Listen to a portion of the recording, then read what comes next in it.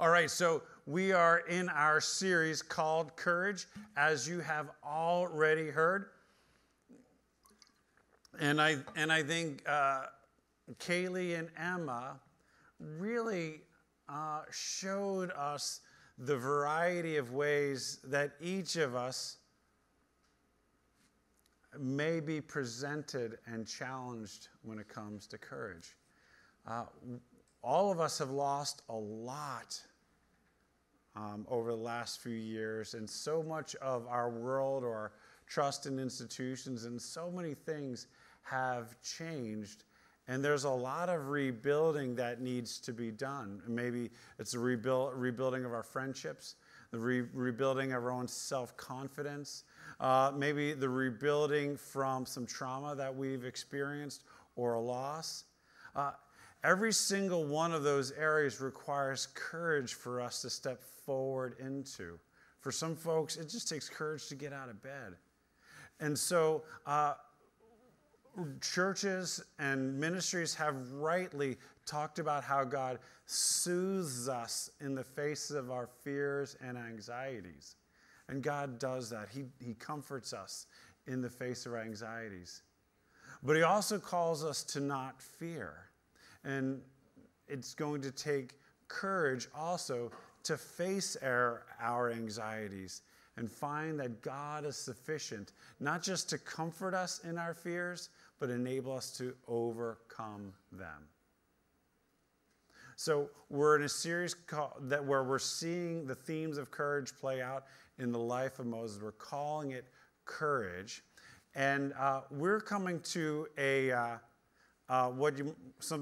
passage, or I should say, a section of Moses' life that has been mysterious, it's troubling, it's curious, every sort of thing.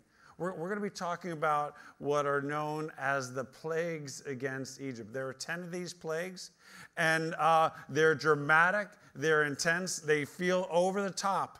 And most people in wealthy, affluent, powerful parts of the world, they like to minimize these things and make them a parable of something else because there comes with accountability with those things.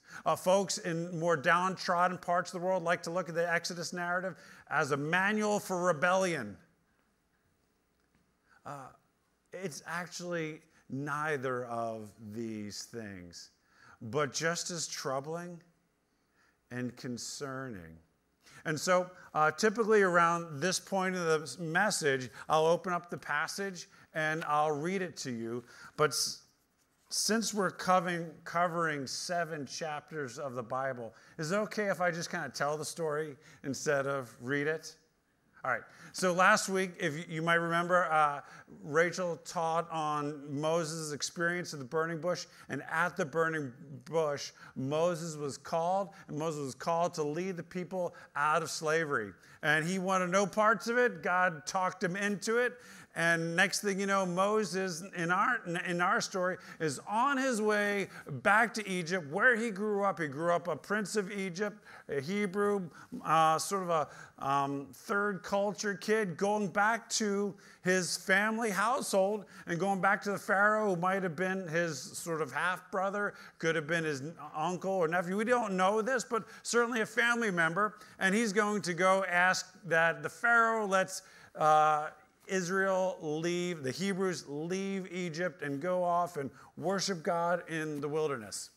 And so Moses, like you do, he first goes to the Israelites. He says, hey, God has appeared to me, and he's told me his name is Yahweh. And he says, we're going to get out of here. And they're like, okay, because it's getting really hard on them. A little background is the family of Israel, the family of Jacob, moved to Egypt during a time of famine. And while they were there, God blessed the Egyptians. Everything went well for the Egyptians while Israel was there. And God blessed the Israelites while they were there, and they just continued to grow. And all of a sudden, the Pharaoh got insecure about all these Israelites living among them, and so he decides to do what ancient rulers do. Let's do a little genocide action, let's throw all the babies in the Nile, And all of a sudden, God's like, no, we're not going to do that. We're going to take you guys out now. All right, so that's a little bit of the background. And so when Moses goes to the Israelites and say, hey, you guys ready to leave? They're like, sure, that sounds good. And so and Moses is like, okay, I'll take that as a yes. And he goes to Pharaoh and says, hey, the Lord would like you to let the people of Israel leave on a 3-day journey to just go worship him. And Pharaoh's like, yeah, but then I won't get 3 days work out of my slaves. No, forget it. In fact, because of that, let's make it a little bit harder, because you guys are clearly getting entitled. So if you've heard the phrase, more bricks, less straw, that came from this moment. Pharaoh tells the foreman, says, hey, we want more bricks, but we're not going to give you as much straw to make the bricks out of the mud. And so all of a sudden, things get harder. And then a cycle begins. A cycle of God coming against Pharaoh to address his people. It's a simple cycle. It happens 9 times leading up to the 10th plague. That Yahweh is going to call Moses and Aaron to stand up to Pharaoh and speak to Pharaoh, and Moses and Aaron are going to obey. After that act of obedience, there's going to be an act of power, and then the Egyptian magicians, they're going to duplicate the act of power at least a few times. But after that act of power, Pharaoh will harden his heart. So it started with Moses going to them and saying, hey, would you let him go? Pharaoh says, no, more bricks, less straw. So Moses is like, all right. He takes his staff, puts it in the Nile, and the Nile begins turning to blood. And everything starts dying in the Nile, right? All the fish, it just gets really weird. But sure enough, the Egyptian magicians, in their dark arts, they're able to duplicate it. And Pharaoh's like, yeah, whatever. All right, and so next thing you know, Moses says, all right, tell them that there's going to be no other plague. Moses and Aaron obey. Next thing you know, there are gnats. Gnats everywhere, this entire plague of gnats. The Egyptian magicians, they duplicate it. Pharaoh hardens his heart. Yahweh goes to Moses and says, all right, this time it's going to be flies. Next thing you know, flies start covering everything all the way through Egypt.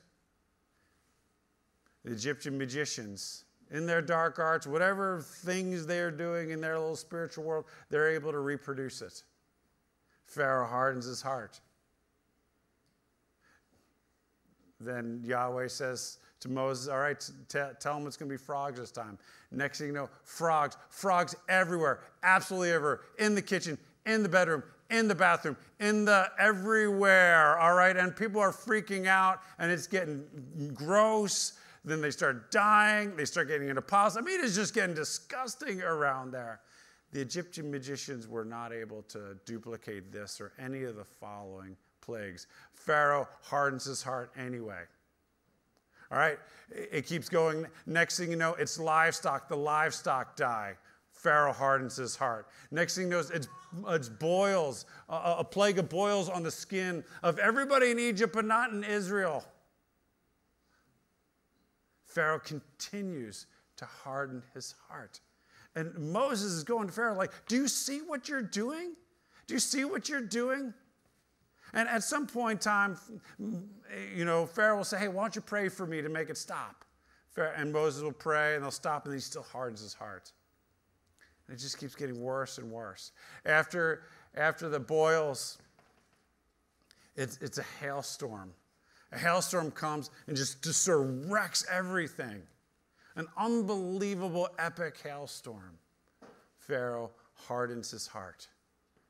After the hailstorm, the locusts come in and they just eat everything green and they just destroy everything. If you can imagine, the economy is absolutely getting wrecked here. Pharaoh continues to harden his heart. Next thing you know, Moses and Aaron, his brother, goes to Pharaoh and says, look, this whole land is going to go dark. And sure enough, there's a plague of darkness for 3 days. This is the 9th plague. And at this point, Moses is just hot with anger, as the scriptures say, because he sees what's coming. He sees how Pharaoh continues to resist God on all of these things. Before I talk about the 10th plague, a lot of times culture war Christians will take natural events and they'll say, see, this is God executing judgment against all the bad people and all the immoral people or the people who disagree with me, right? You just need to know that all over the world, there were all sort of tyrants treating people harshly all the time. That wasn't what this was about. This was about God keeping a promise. See, if you read the scriptures, you'll see that everything is booting from a promise that God made to Abraham. God, all the way back early in Genesis, God goes to Abraham and says, look, Abraham, I am going to make your name great. And just about everybody in the world knows the name Abraham. And I'm going to make you into a great nation. That's exactly what was happening in Egypt. God was turning the family of Abraham, Isaac, and Jacob, into a great nation. That was happening as well. Another promise is that through Abraham, God was going to bless every nation of the world, which is also happening now. But the other promise was this. He said this, look, those who curse you and your family, Abraham, I will curse. And those who bless you, I will bless. Remember how things were going really well for Egypt when they were treating Israel really well? Well, that was the promise playing itself out. And as soon as that Pharaoh gets insecure and starts turning on God's people, you know what God's going to do? God is going to turn against that ruler. Those who curse God's people, God will curse. And God has given Egypt every single opportunity just to simply let the people of Israel go and worship him as was asked. And Pharaoh continues to harden his heart. And so after the 9th plague, Moses goes according to the command of God. He goes to the Israelite people and says, what do you need to do? This is the final plague. It's going to get rough. What I want you to do is I want you to take a lamb and you're going to slay that lamb. You're going to take the blood of that lamb and you're going to put it over the doorposts and along the side of the doors of your homes, because God is going to act and God is going to deliver you tonight. And it was in that evening, after Moses left Pharaoh's presence hot with anger, knowing what was coming, that the Israelites, now they were the ones obeying the Lord. They did this because the angel of the Lord came that night and took the life of every firstborn in Egypt. Troubling. Awful. And at that point, Pharaoh says, just get out of here. And the next day, the Israelite people left, and they began their freedom. Their exodus began through this awful, awful tragedy. Like I said, some folks want to turn it into a metaphor. Some folks want to turn it into a playbook for rebellion. But the Lord was solving and was leading the people of Israel for their freedom. And he continues to work in our lives for our freedom as well.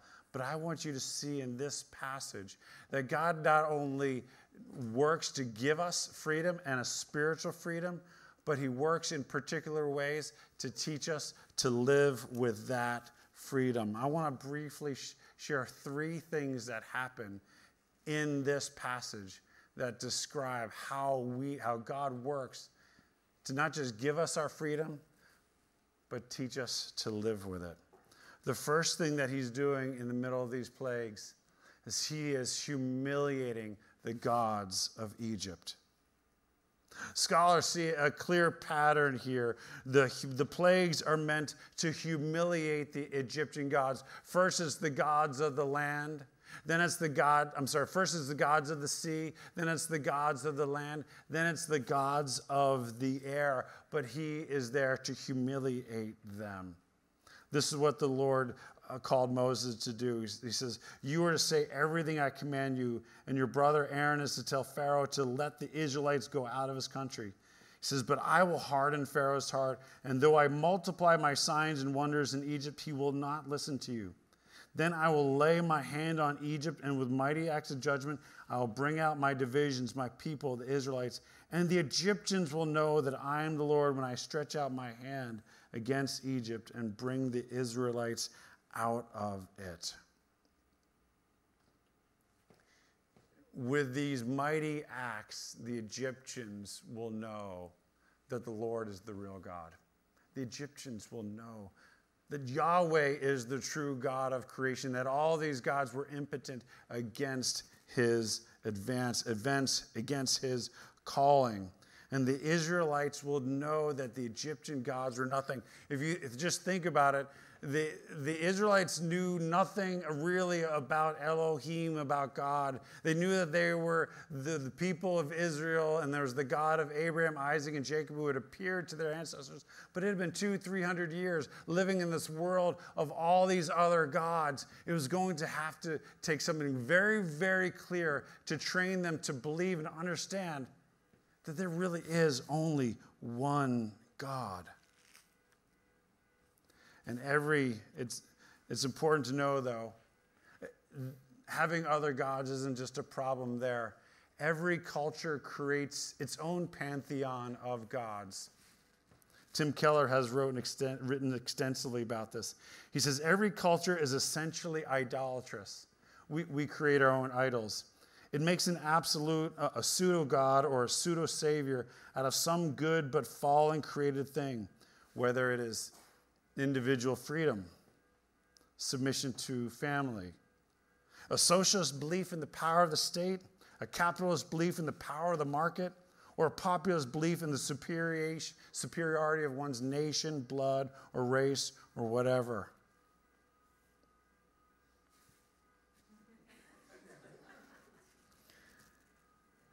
If you remember what happened, even the Egyptians in their own spiritual cult were able to counterfeit the very acts that God was doing with his power.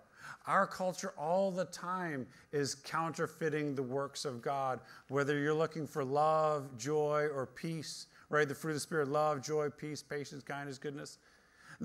Our world continues to offer counterfeit ways to get there. Now, when it comes to love, generally speaking, you have two versions of friendship or two versions of relationship. Either you have a social media contact or you have a romantic partner. The world doesn't offer much to help you learn to live in between there, even though the scriptures do most of that. Our world sometimes makes an idol out of love, maybe an idol out of family or freedom, the epic romance.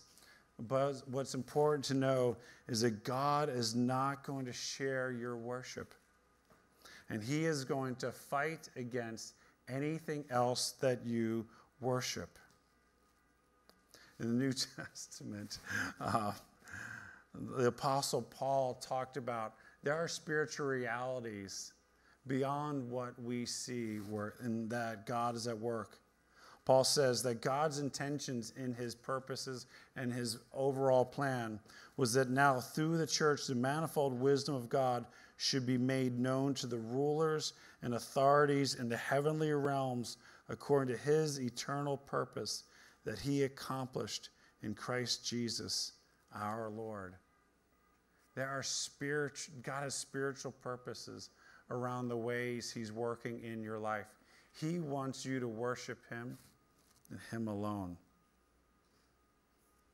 And these gods, these other gods, whether it's Wall Street or that one person's favor and attention, they are tyrants. Which leads us to the second thing that God is doing in our lives to help us to learn to live with freedom. He wants to break us of our eager willingness to submit to slavery to these false tyrants. Now, I left out a little bit of a portion of the story. Remember when Moses went to the Israelites and said, hey, God's going to lead us out? And they're like, okay, sounds great. And then Moses goes to Pharaoh, and Moses is like, whatever, more bricks, less straw. Well, what ended up happening is that the Israelites were really upset about more bricks and less straw. And they're like, stop this whole freedom thing. Stop it, Moses. Just stop. We don't want this. We would rather live in slavery when things are easy than you make things uncomfortable on the way to freedom. Now, what the scriptures say is that the people of Israel, the Israelites, were crying out under the yoke of their oppression, and that God heard their cries and began acting. But as soon as God starts acting and it creates a little bit of discomfort for them, they're like, nope, we're out. Can you just leave us in slavery? Can you just leave us under our oppression?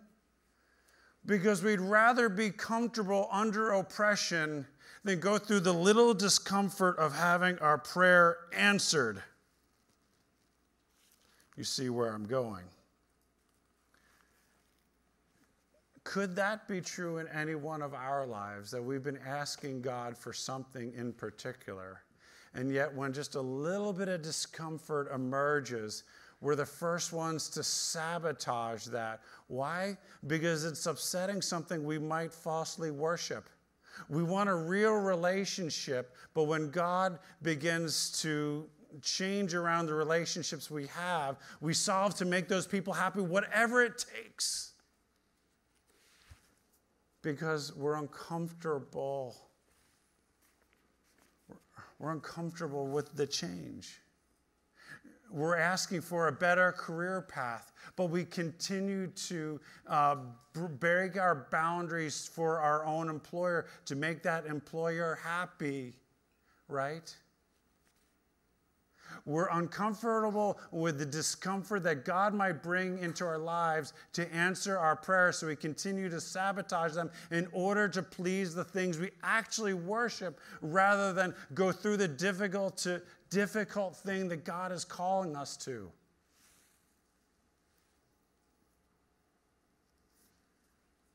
The fundamental assumption of this series and maybe this message is that God is more committed to our good than we are. And yes, there's other gods that are opposing it, but for most of our experience, it may very well be that we are the ones that are in opposition to the work of God in our lives. We are the ones that need to get out of our own way. We underestimate our own complicity with our disappointments, solving to keep things the same while we continue to cry out for the change that we continue to fight God for. We do this when we pray for peace, but we continue to appease people.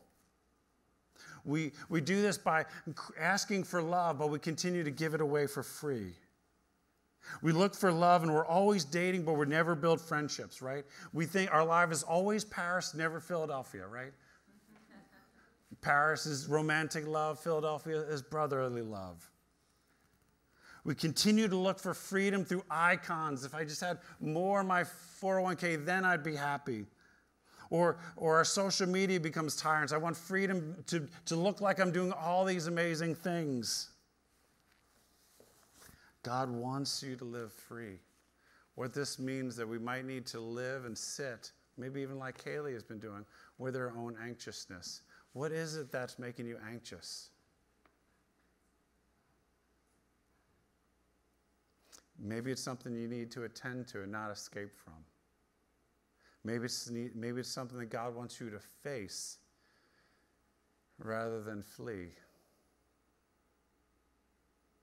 Maybe your anxiousness is that you know that God that you've been worshiping is going to be disappointed if you actually trust God.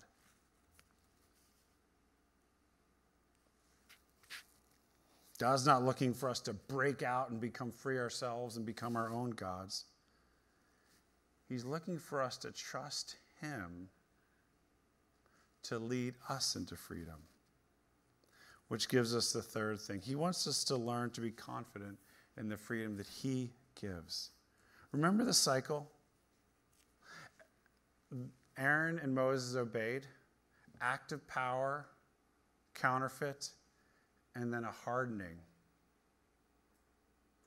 One of the things that continued to happen for Aaron and Moses and eventually the Israelites is they grew confident as they trusted, as they obeyed. They grew confident that God could protect them. They grew confident that God could step up for them.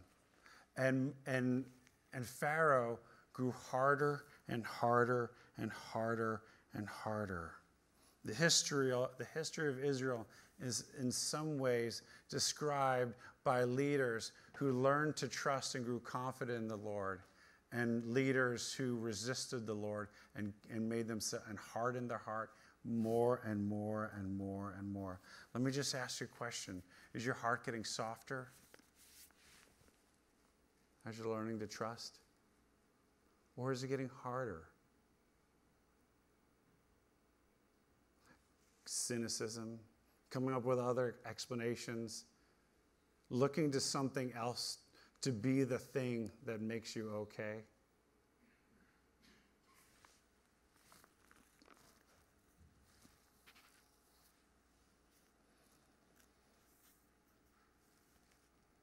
The message isn't soften your heart. The message is think about your worship. Look at Jesus. In some ways, he fulfills the cycle, even though it reverses upon him. He trusts the Lord, and he has confidence in the Lord, and yet the plagues come down on him. He goes through the hours of darkness. He is the firstborn that is truly struck down. He becomes the true Passover lamb that covers all of us, so that we might live with confidence, that we might have our exodus, that we might be the ones that live in freedom. Paul, describing the work of Jesus' death, says this: when you were dead in your sins and the uncircumcision of your flesh, God made you alive with Christ. He forgave us all our sins, having canceled the charge of legal indebtedness, which stood against us and condemned us. He has taken it away, nailing it to the cross, and having disarmed the powers and authorities, the spiritual gods that we might worship, he made a public spectacle of them, triumphing over them by the cross. The cross was Jesus' Passover. His resurrection is our exodus that leads us into freedom. At the cross, he makes a spectacle of all other gods and gives us the opportunity to see that and allow it to melt the hardness of our hearts, to learn to trust as he learned to trust, to believe in a God that would love us so much that he would die for us, to believe in a God that cares for us, that serves us, that gives himself away for us, versus the gods of this world that take, the tyrants of this world that take and deplete, that take and deplete, that take and deceive and deplete, that harden you, that steal from you. Rather, the Lord of love who gives himself away. Summary of an application here. Just know that you live in a spiritual world. Everyone around you is worshiping. There are gods that are continue to offer themselves to us. And yes, they're tyrants. They demand obedience. And what we worship is at the heart of our struggle. And the solution to it is our worship. The way we look to Jesus. To address your anxiousness is to address your worship fundamentally. And that you and I, we can learn and grow confident in God. as a basketball coach. I've coached kids through that transition from their little kid shots that are like shot puts where they throw their entire body to get the ball to that hoop into a grown-up shot that's straight up with the arm, elbow in, nice and clean. Along the way, I regularly have to go to a kid and say, you're strong enough now. You don't need a little kid shot anymore. You don't need to keep compensating. You can be confident that your body can do what the basketball shot requires. We can grow confident in God. We don't need to be afraid of other gods. We can look at our anxiousness in the face, recognize that it's rooted in false worship, and see Jesus as the one who could comfort us in our fears and strengthen us with courage to face them. And we can grow more and more confident and more free. The Passover meal was given to the Israelites to celebrate every single year, to remind themselves as to how God showed up for them. Jesus brought his disciples together on the Passover night to say, look, this Passover is pointing to the ultimate Passover that's going to happen in my death and resurrection. And what I want you to do is I want to give you a meal that you celebrate as much as you can, to remind you of the true Passover and the true Exodus that is happening in my resurrection. So we're going to celebrate the Lord's Supper together. What I want to invite you to do, the band's going to start playing. I'm going to invite you to stand. You can go over to the tables and grab the communion elements there. Take them back to your seat. And before we finish in our last song, we'll take those elements together in worship and in trust of the one who has set us free. You can go ahead right now.